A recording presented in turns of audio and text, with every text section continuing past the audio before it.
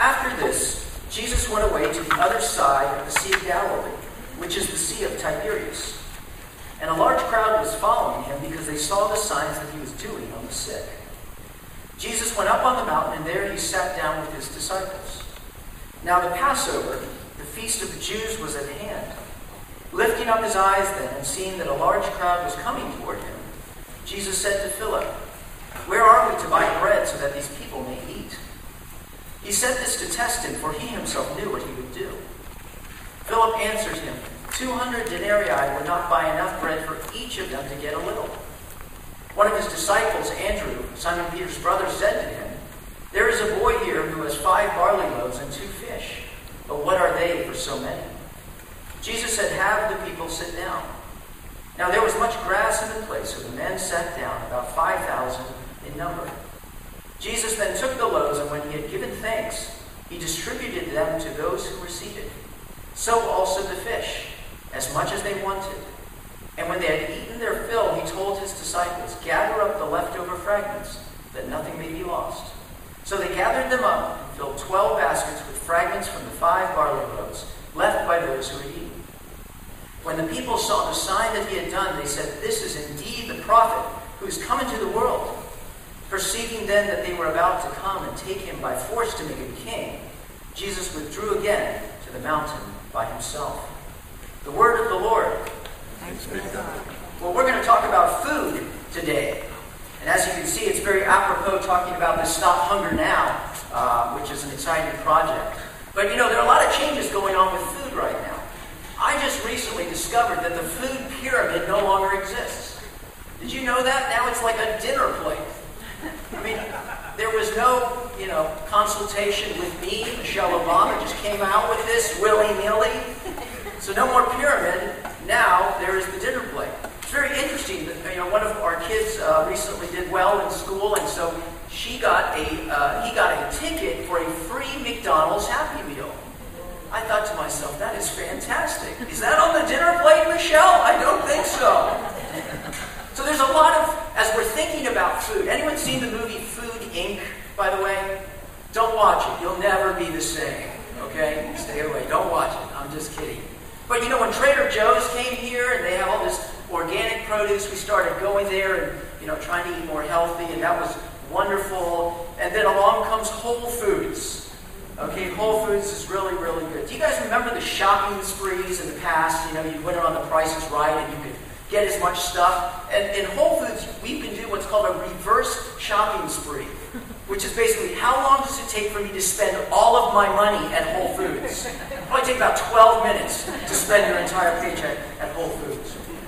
Well, Ellen and I have got on this fitness bandwagon. We're trying to eat very well. And, it's challenging to eat well, as silly as that sounds in our country, because our food is designed for convenience, because of the transportation distance and so forth. So we started looking into this, and we got some very interesting cookbooks, such as The Happy Herbivore, 175 delicious fat-free recipes, Appetite for Reduction, which is a great cookbook, and yes, that blockbuster seller, Eat to Live.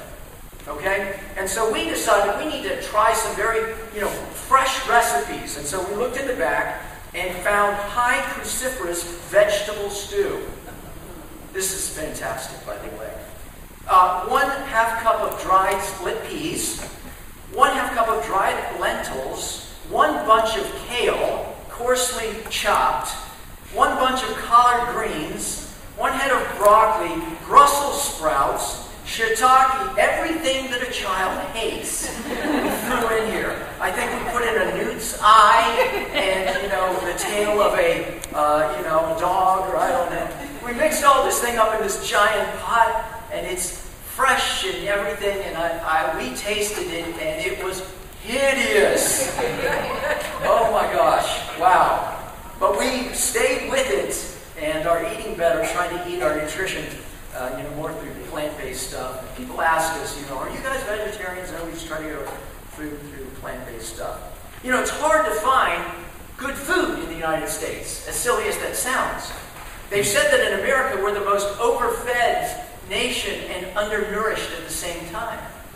Because that which we eat doesn't have a lot of nutrition in it, so we need to keep eating it in order to get what we need. Well, it's hard to find good food in America, but in much of the world, it's hard to find food at all. Certainly, this was the point in the ancient Near East where Jesus lived, where food was literally life. People would work during the day to get the wages so they could go and get their evening meal in order to eat. And so these people are following Jesus, maybe at the cost of their own eating, because they've got to work to eat, and yet they're so fascinated with this man that they're following him. We see that Jesus went to the other side of the Sea of Galilee, and lo and behold, all of these people, at least 5,000 men. So when you count it up with women and children, 10 to 20,000 people are following this man.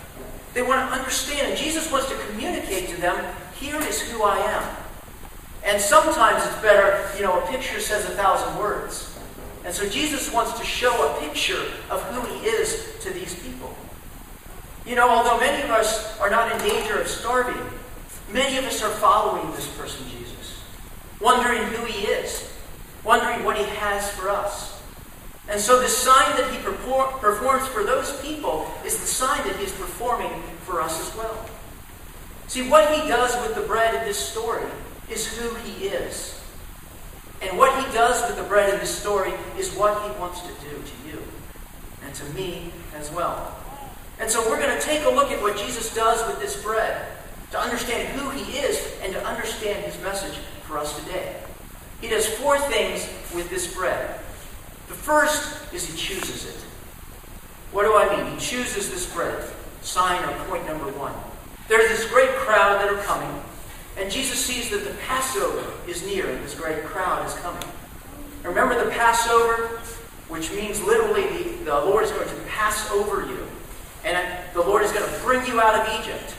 And so the Passover occurs, and then for the next 7 days they celebrate what's called the Feast of Unleavened Bread. Because the people didn't have time to cook bread when they were leaving Egypt. And so they had the materials and they made this unleavened bread that was to sustain them. And they walked out of Egypt into the desert. And so God sustained them with this unleavened bread. He sustained them in the desert as well with the bread from heaven, the manna. And so Jesus sees this picture of the Passover and he wants to show them who he is. It's interesting, Jesus, these people come and Jesus asks the question, how are we going to feed these people? Now I love that Jesus has some sense or feeling of responsibility to them. We see in the scriptures where Jesus saw them, he had compassion for them, for they were like sheep without a shepherd. And it's just like when somebody comes to your house, and you want to feed them, and you feel that responsibility for them because they're in your house. Jesus sees these 15,000 people and sees a responsibility for them. And so he asks his disciples, where are we going to feed them? The disciples look at him and say, you must be kidding. Nobody feeds 15,000 back then. Okay, it's just unheard of. And yet Jesus is asking this question. Where are we going to get enough food to feed them? And the disciples, God bless them, they look at Jesus and they look at the boy and they say, let's go with the boy. Yeah, but that's not going to work. See, the disciples understand at the core of their being, what can we do? We're nobody. The reason the disciples fail is because they have nothing to give. Only these 5 barley loaves from this child. But how is it that Jesus can ask this question? How is it that he can feed all of these people? He can feed because he is chosen. He is the chosen one. The scriptures say that Jesus said, I am the bread of life, and whoever comes to me shall not hunger, and whoever believes in me shall never thirst. I am the bread of life. Our fathers ate the manna in the wilderness, and they died. But this is the bread that came down from heaven so that one may eat of it and not die. I am the living bread that came down from heaven. And if anyone eats of this bread, he will live forever. And the bread that I give for life is my flesh. And so because Jesus is the chosen one, he can feed. And who does he choose? He chooses this little boy. What a beautiful picture of this little boy with his lunch. The disciples say, here's this kid, that's all I have. But you know what? It was his lunch. And this is a little bit of a step of faith, isn't it? I give my lunch and it goes out to these 5,000 people, 10,000 people. What's that going to do? And yet the small faith of this child as Jesus chooses him. This one who seemingly wouldn't have anything to give. And this bread that he gives goes and grows. See, this boy is a picture of Jesus. Because many, many of us look at Jesus and we say, he's just an ordinary guy. What does he have to feed me? My heart, my dreams, my hopes, my aspirations. He has so small of things and I have a 20,000 person need. But Jesus is the one who can take that which is normal and make it supernatural. Jesus is the boy. And through this little meal, he feeds all of these people. But Jesus is not only the boy, we're the boy as well. Because in our heart of hearts with God, this is our desire. Choose me. We want to be chosen by God. We want God to look at us and want what we have, want who we are. But our problem is this: we have nothing to give. Maybe 5 loaves, 2 small fish, but what can that do? See, big plans like feeding 15,000 people, that comes with strategic plans. It comes with bringing in and mobilizing forces. But Jesus says, I choose you, little boy. The beauty of Jesus is all these children would come to him and he would be blessing them. And the people would say, get away, get away.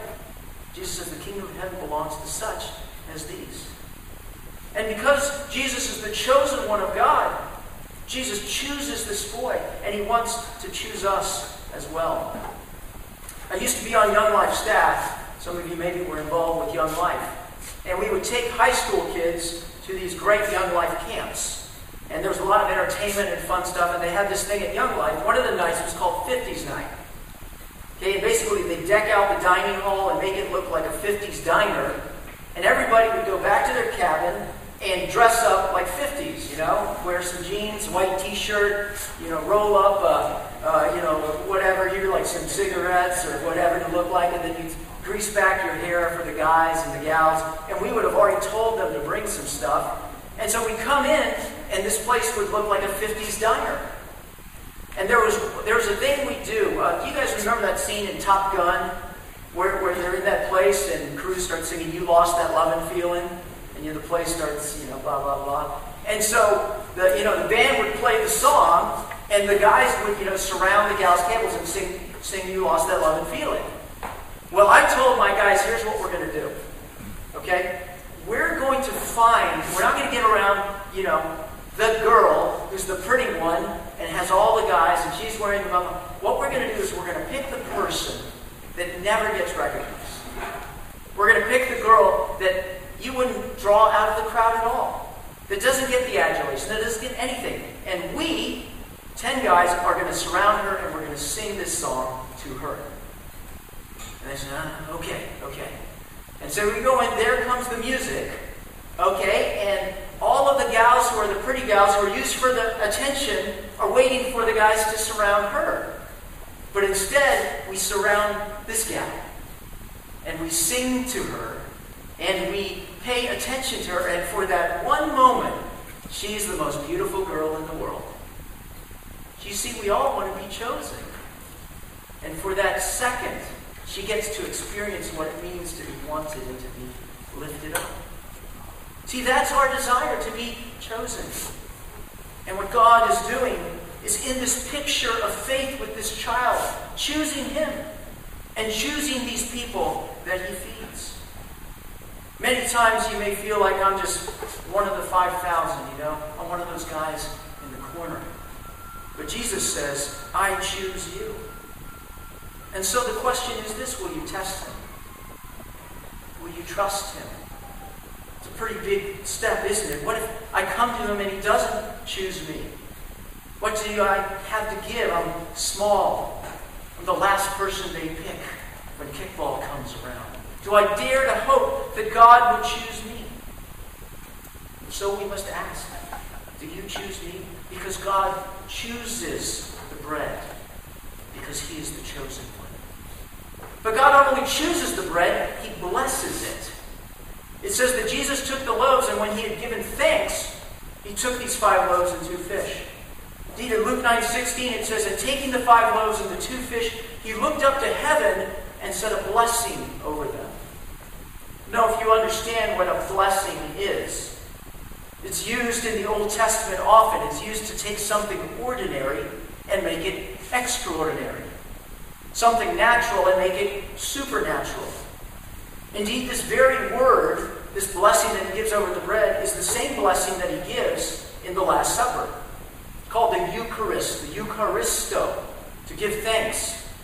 Remember Jesus, after he took the cup, and when he had blessed it, he said, take this and divide it among them.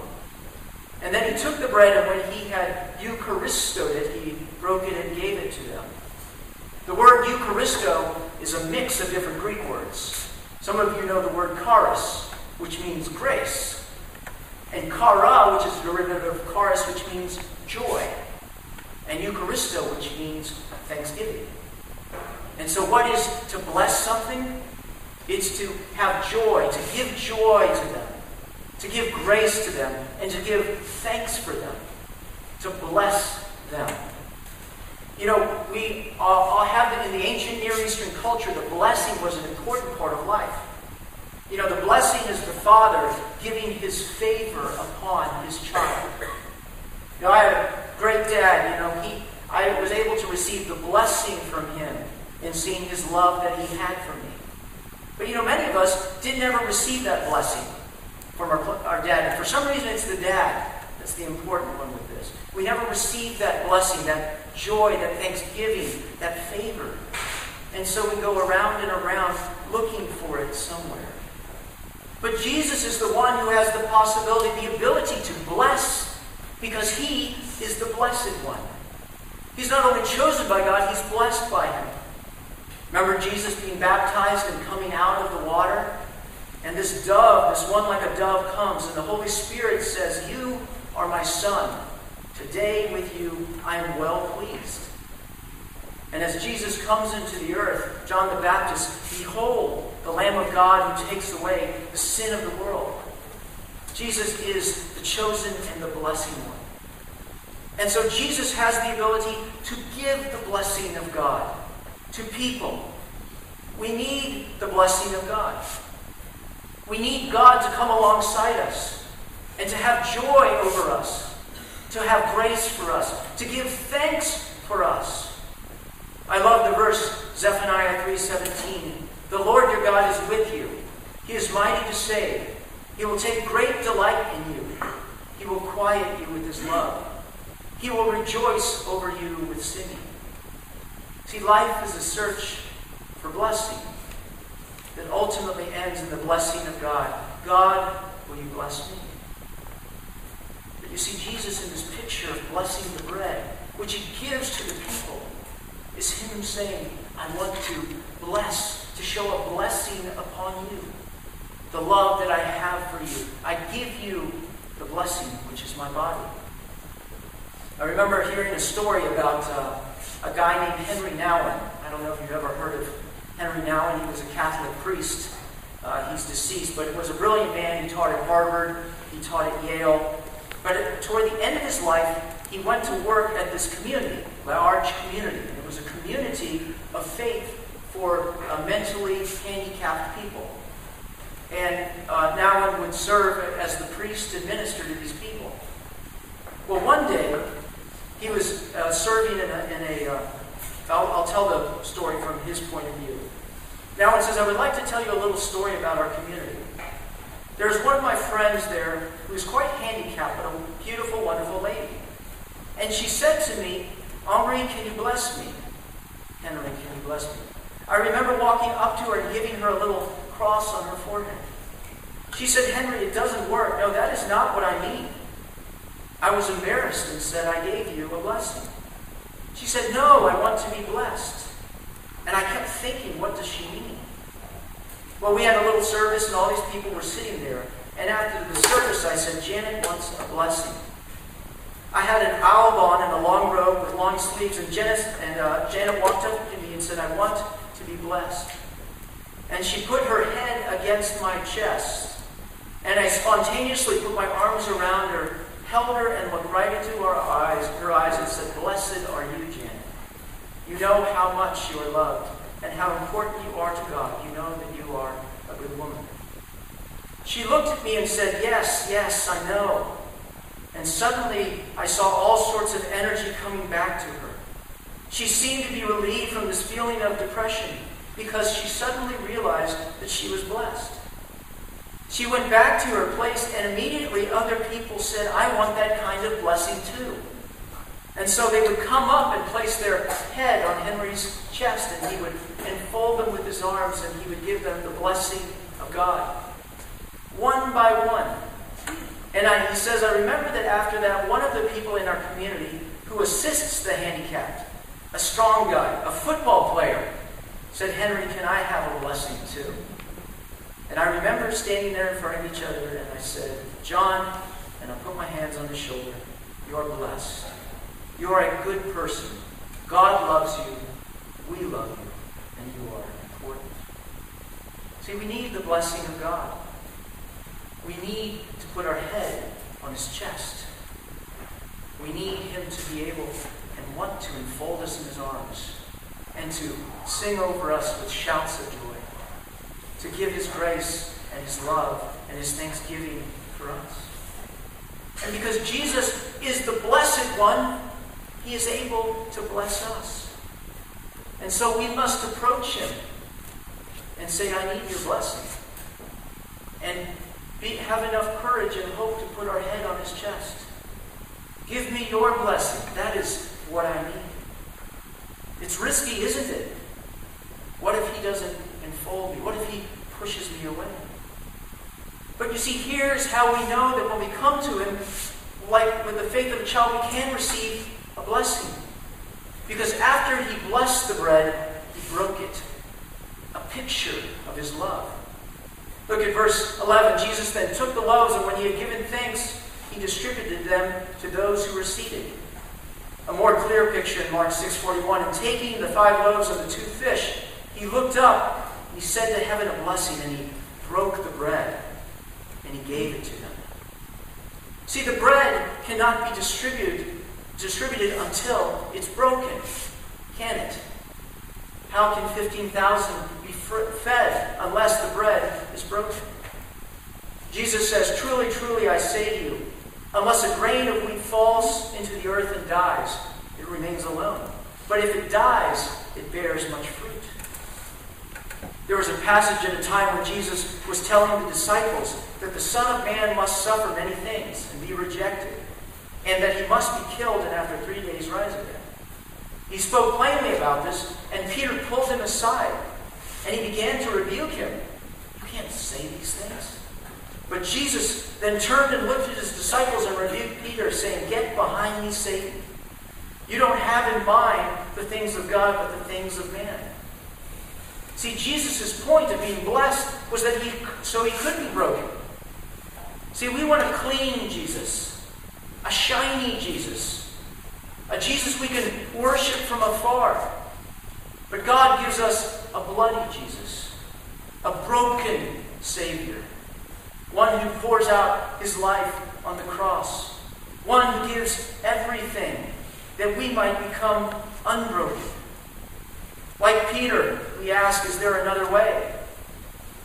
But there is no other way. To embrace this one called Jesus, we must embrace a broken Jesus. See, the reason that Christ must be broken is because we are broken. And the only way that we can be made whole is for him to break in our place. Sin has shattered every one of us, and we cannot unbreak ourselves. But he was pierced for our transgressions and crushed for our iniquities. The punishment that brought us peace was upon him, and by his wounds we are healed. I remember I was in my backyard, and I saw my son was out in we have this like big kind of wetlands behind it.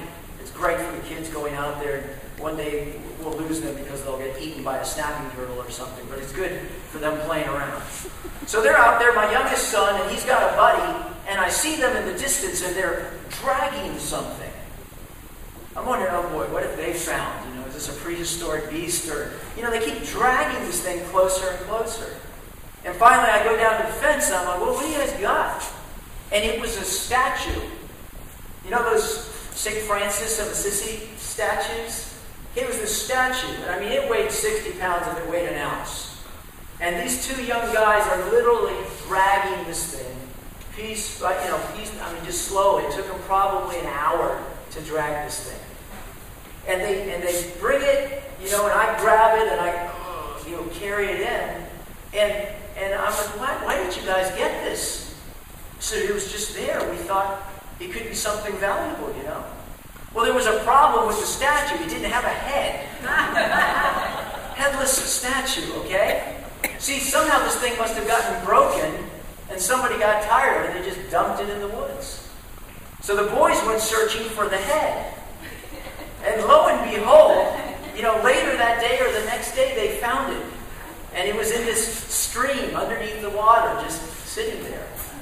And so they grabbed the head, and we had the body, and they looked at me, and I looked at them, and we grabbed some fixative and placed the head on the body and leaned it up. And lo and behold, if you come to our house and you are at the front door and you look to the right, there's St. Francis right there standing, looking at you. See, the thing was broken, and it couldn't be unbroken. And so somebody hucked it in the woods because it wasn't worth anything.